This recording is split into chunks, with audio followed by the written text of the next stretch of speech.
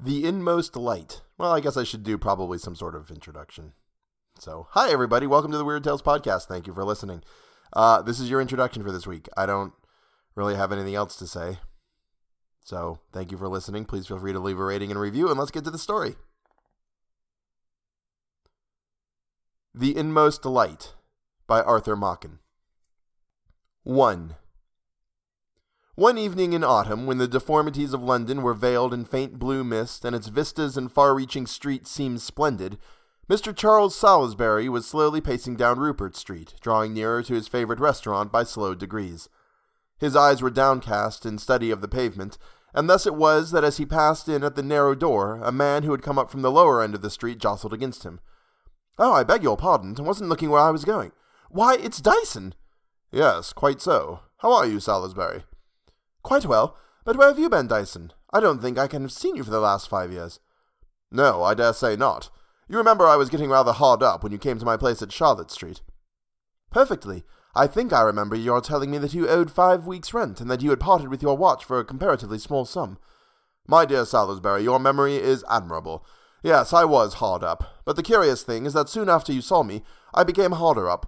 My financial state was described by a friend as stone broke. I don't approve of slang, mind you, but such was my condition. But suppose we go in. There might be other people who would like to dine. It's a human weakness, Salisbury." "Oh, certainly. Come along. I was wondering as I walked down whether the corner table were taken. It has a velvet back, you know." "I know the spot. It's vacant."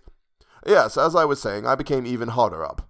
"Well, what did you do then?" asked Salisbury, disposing of his hat and settling down in the corner of the seat with a glance of fond anticipation at the menu. "What did I do? Why, I sat down and reflected. I had a good classical education and a positive distaste for business of any kind. That was the capital with which I faced the world. Do you know I have heard people describe olives as nasty? What a lamentable philistinism! I've often thought, Salisbury, that I could write genuine poetry under the influence of olives and red wine. Let us have Chianti. It may not be very good, but the flasks are simply charming." "It is pretty good here. We might as well have a big flask." "Very good. I reflected then on my want of prospects, and I determined to embark in literature." "Really? That was strange. You seem in pretty comfortable circumstances, though."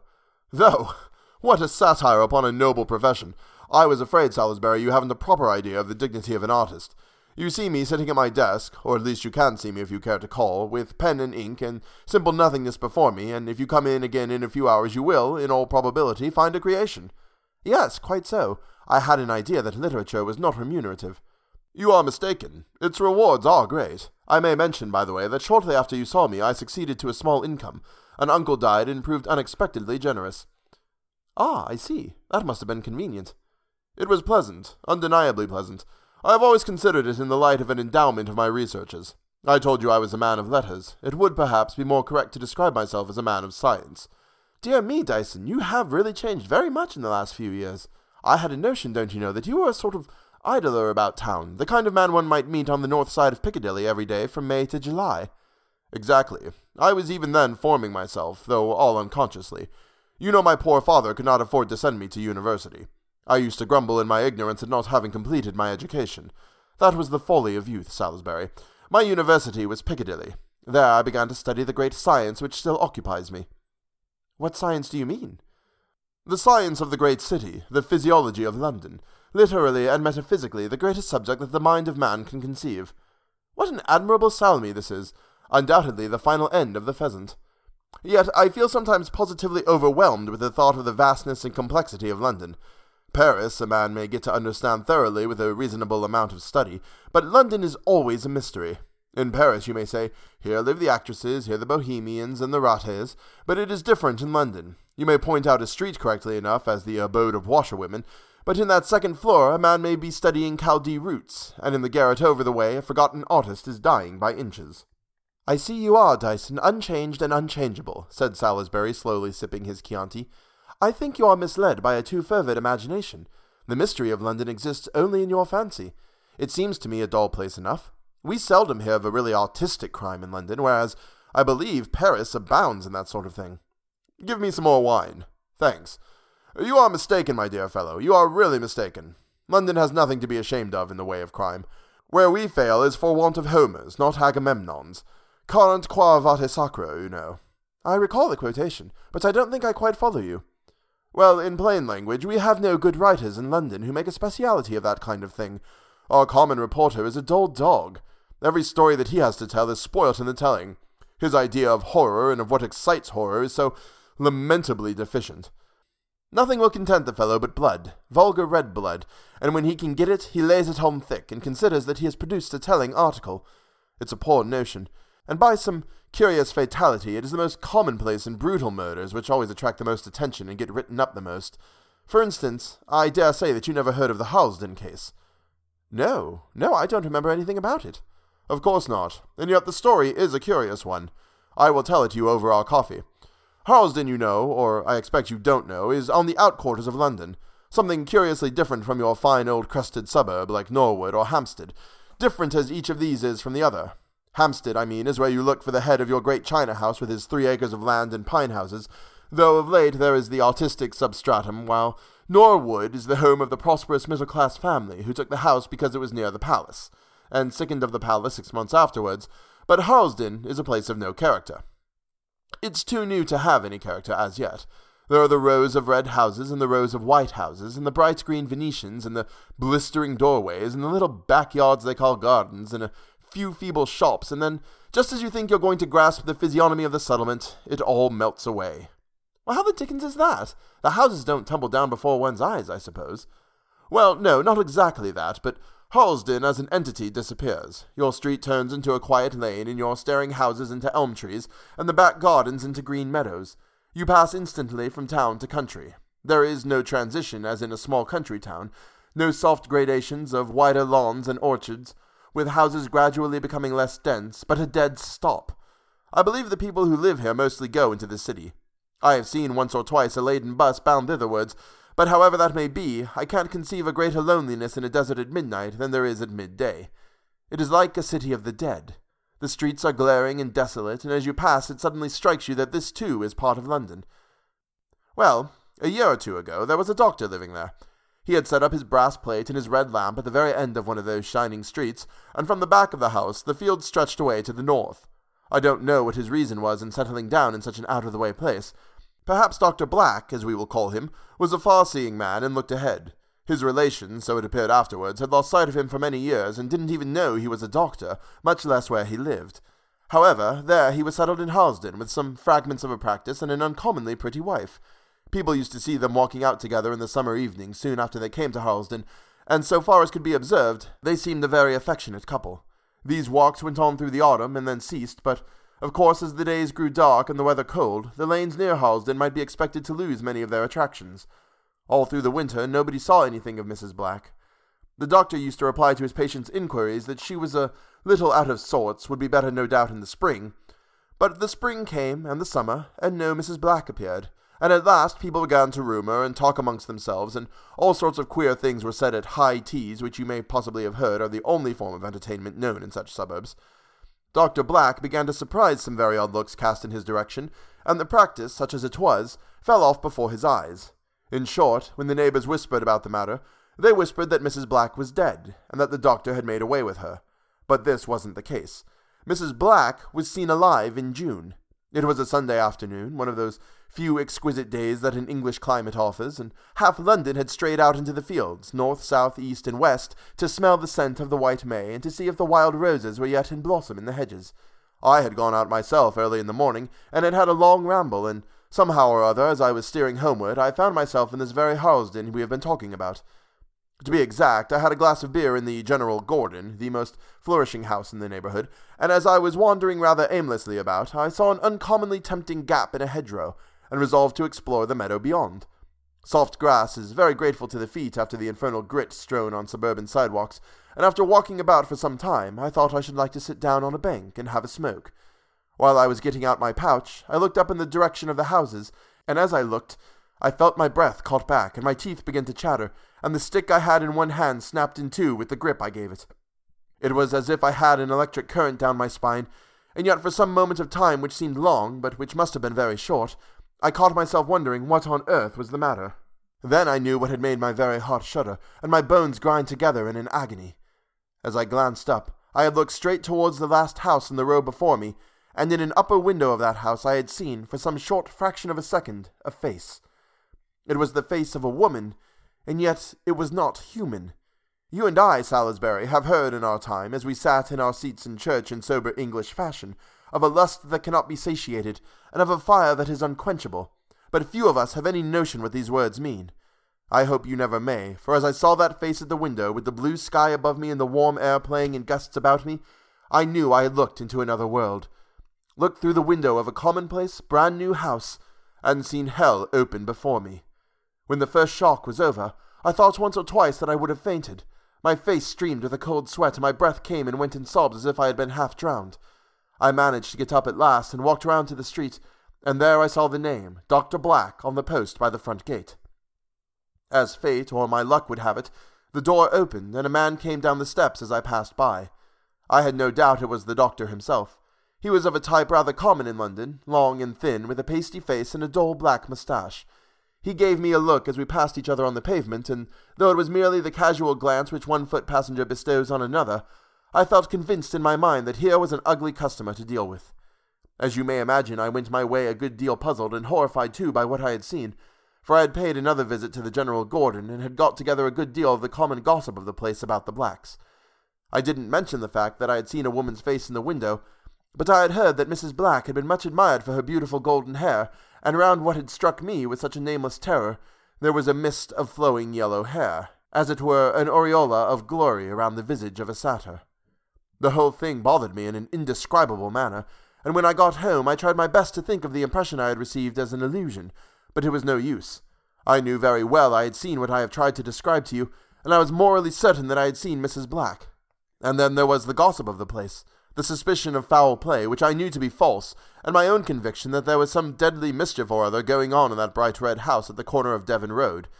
How to construct a theory of a reasonable kind out of these two elements. In short, I found myself in a world of mystery. I puzzled my head over it, and filled up my leisure moments by gathering together odd threads of speculation, but I never moved a step towards any real solution, and as the summer days went on, the matter seemed to grow misty and indistinct, shadowing some vague terror like a nightmare of last month. I suppose it would before long have faded into the background of my brain. I should not have forgotten it, for such a thing could never be forgotten. But one morning, as I was looking over the paper, my eye was caught by a heading over some 24 lines of small type. The words I had seen were simply, "The Harlesden Case," and I knew what I was going to read. Mrs. Black was dead. Black had called in another medical man to certify as to cause of death, and something or other had roused the doctor's suspicions, and there had been an inquest and post-mortem. And the result? That, I will confess, did astonish me considerably. It was the triumph of the unexpected. The two doctors who made the autopsy were obliged to confess that they could not discover the faintest trace of any kind of foul play. Their most exquisite tests and reagents failed to detect the presence of poison in the most infinitesimal quantity. Death, they found, had been caused by a somewhat obscure and scientifically interesting form of brain disease. The tissue of the brain and the molecules of the grey matter had undergone a most extraordinary series of changes, and the younger of the two doctors, who has some reputation, I believe, as a specialist in brain trouble, made some remarks in giving his evidence which struck me deeply at the time, though I did not then grasp their full significance. He said, "At the commencement of the examination, I was astonished to find appearances of a character entirely new to me, notwithstanding my somewhat large experience. I need not specify these appearances at present. It will be sufficient for me to state that, as I proceeded in my task, I could scarcely believe that the brain before me was that of a human being at all." There was some surprise at this statement, as you may imagine, and the coroner asked the doctor if he meant to say that the brain resembled that of an animal. "No," he replied, "I should not put it that way. Some of the appearances I noticed seemed to point in that direction, but others, and these were the more surprising, indicated a nervous organization of a wholly different character from that either of man or the lower animals." It was a curious thing to say, but of course the jury brought in a verdict of death from natural causes, and so far as the public was concerned, the case came to an end. But after I had read what the doctor said, I made up my mind that I should like to know a good deal more, and I set to work on what seemed likely to prove an interesting investigation. I had really a good deal of trouble, but I was successful in a measure. Though why? My dear fellow, I had no notion at the time. "Are you aware that we have been here nearly 4 hours? The waiters are staring at us. Let's have the bill and be gone." The two men went out in silence and stood a moment in the cool air, watching the hurrying traffic of Coventry Street pass before them, to the accompaniment of the ringing bells of hansoms and the cries of the newsboys. the deep, far murmur of London surging up ever and again from beneath these louder noises. "It is a strange case, isn't it?" said Dyson at length. "What do you think of it?" "Oh, my dear fellow, I haven't heard the end, so I will reserve my opinion. When will you give me the sequel?" "Come to my room some evening, say next Thursday. Here's the address. Good night, I want to get down to the Strand." Dyson hailed a passing hansom, and Salisbury turned northward to walk home to his lodgings. 2. Mr. Salisbury, as may have been gathered from the few remarks which he had found it possible to introduce in the course of the evening, was a young gentleman of a peculiarly solid form of intellect, coy and retiring before the mysterious and the uncommon, with a constitutional dislike of paradox. During the restaurant dinner he had been forced to listen in almost absolute silence to a strange tissue of improbabilities strung together with the ingenuity of a born meddler in plots and mysteries, and it was with a feeling of weariness that he crossed Shaftesbury Avenue and dived into the recesses of Soho, for his lodgings were in a modest neighborhood to the north of Oxford Street. As he walked, he speculated on the probable fate of Dyson, relying on literature, unbefriended by a thoughtful relative, and could not help concluding that so much subtlety united to a too vivid imagination would, in all likelihood, have been rewarded with a pair of sandwich boards or a super's banner. Absorbed in this train of thought, and admiring the perverse dexterity which could transmute the face of a sickly woman and a case of brain disease into the crude elements of romance, Salisbury strayed on through the dimly lighted streets, not noticing the gusty wind which drove sharply round corners, and whirled the stray rubbish of the pavement into the air in eddies, while black clouds gathered over the sickly yellow moon. Even a stray drop or two of rain blown into his face did not rouse him from his meditations, and it was only when, with a sudden rush, the storm tore down upon the street that he began to consider the expediency of finding some shelter. The rain, driven by the wind, pelted down with the violence of a thunderstorm, dashing up from the stones and hissing through the air, and soon a perfect torrent of water coursed along the kennels and accumulated in pools over the choked-up drains. The few stray passengers who had been loafing rather than walking about the street had scuttered away like frightened rabbits to some invisible places of refuge, and though Salisbury whistled loud and longed for a hansom, no hansom appeared. He looked about him as if to discover how far he might be from the haven of Oxford Street, but strolling carelessly along, he had turned out of his way and found himself in an unknown region, and one to all appearance devoid even of a public house where shelter could be bought for the modest sum of 2 pence. The street lamps were few and at long intervals, and burned behind grimy glasses with the sickly light of oil, and by this wavering glimmer Salisbury could make out the shadowy and vast old houses of which the street was composed. As he passed along, hurrying and shrinking from the full sweep of the rain, he noticed the innumerable bell handles with names that seemed about to vanish of old age graven on brass plates beneath them, and here and there a richly carved penthouse overhung the door, blackening with the grime of 50 years. The storm seemed to grow more and more furious. He was wet through, and a new hat had become a ruin, and still Oxford Street seemed as far off as ever. It was with deep relief that the dripping man caught sight of a dark archway which seemed to promise shelter from the rain, if not from the wind. Salisbury took up his position in the driest corner and looked about him. He was standing in a kind of passage contrived under part of a house, and behind him stretched a narrow footway leading between blank walls to regions unknown. He had stood there for some time, vainly endeavoring to rid himself of some of his superfluous moisture, and listening for the passing wheel of a hansom, when his attention was aroused by a loud noise coming from the direction of the passage behind, and growing louder as it drew nearer. In a couple of minutes he could make out the shrill, raucous voice of a woman, threatening and renouncing and making the very stones echo with her accents, while now and then a man grumbled and expostulated. Though to all appearance devoid of romance, Salisbury had some relish for street rows, and was, indeed, somewhat of an amateur in the more amusing phases of drunkenness. He therefore composed himself to listen and observe with something of the air of a subscriber to grand opera. To his annoyance, however, the tempest seemed suddenly to be composed, and he could hear nothing but the impatient steps of the woman and the slow lurch of the man as they came toward him. Keeping back in the shadows of the wall, he could see the two drawing nearer. The man was evidently drunk and had much ado to avoid frequent collision with the wall as he tacked across from one side to the other, like some bark beating up against a wind. The woman was looking straight in front of her, with tears streaming from her eyes, but suddenly as they went by, the flame blazed up again, and she burst forth into a torrent of abuse, facing round upon her companion. "You low rascal! You mean contemptible cur!" she went on, after an incoherent storm of curses. "You think I'm to work and slave for you always, I suppose, while you're after that Green Street girl and drinking every penny you've got. But you're mistaken, Sam. Indeed, I'll bear it no longer. Damn you, you dirty thief. I've done with you and your master, too, so you can go your own errands, and I only hope they'll get you into trouble." The woman tore at the bosom of her dress and, taking something out that looked like paper, crumpled it up and flung it away. It fell at Salisbury's feet. She ran out and disappeared in the darkness, while the man lurched slowly into the street, grumbling indistinctly to himself in a perplexed tone of voice. Salisbury looked out after him and saw him maundering along the pavement, halting now and then and swaying indecisively, and then starting off at some fresh tangent. The sky had cleared, and white fleecy clouds were fleeting across the moon high in the heaven. The light came and went by turns as the clouds passed by, and turning round as the clear white rays shone into the passage, Salisbury saw the little ball of crumpled paper which the woman had cast down. Oddly curious to know what it might contain, he picked it up and put it in his pocket, and set out afresh on his journey. All right, and that is part 1 of The Inmost Light by Arthur Machen. Nice setup there, and we will find out what it all means next week. I hope you have been enjoying the show. I hope you have been enjoying this story. If you have anything that you wish to opine to me, you can find me on Twitter at WeirdTalesPod. You can email me, theweirdtalespodcast@gmail.com. You can leave me a rating and a review on iTunes. I always look over those. I always answer them, good or bad, on my Twitter feed. And I've not gotten any bad reviews. I've gotten some with constructive criticism, which I appreciate very much. Feel free to leave anything you want. Rate it whatever you feel it's worth, and then just leave an honest review. That's all I ask. Thank you for listening, and I hope you have a great week.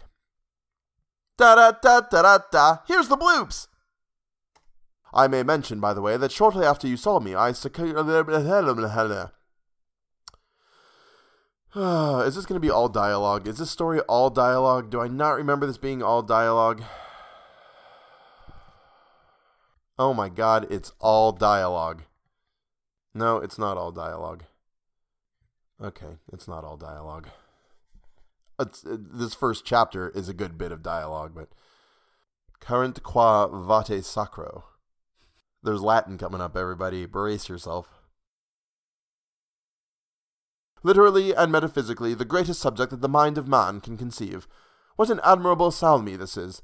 Undoubtedly the final end of the pheasant. Yet I feel sometimes positively overwhelmed with the thought of the vastness and complexity. That was a comment on the food. It was a mistake to choose this story. Nothing will content the fellow but blood, vulgar red blood, and where he can get it, it lays on thin. That's not the sentence. This is a bugger, this one is. That he began to consider the expediency. There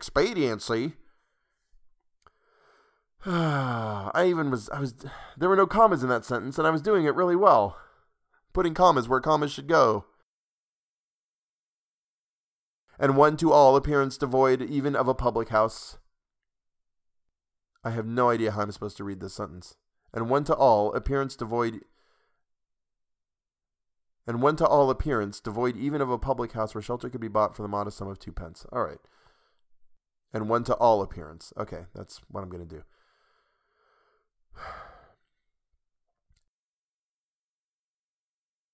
You can email me, theweirdtalespodcast@gmail.com, and you can, that's it. There's nothing else. That's all, it's done. There's nothing else. Da-da-da-da-da-da. Here's the bloops!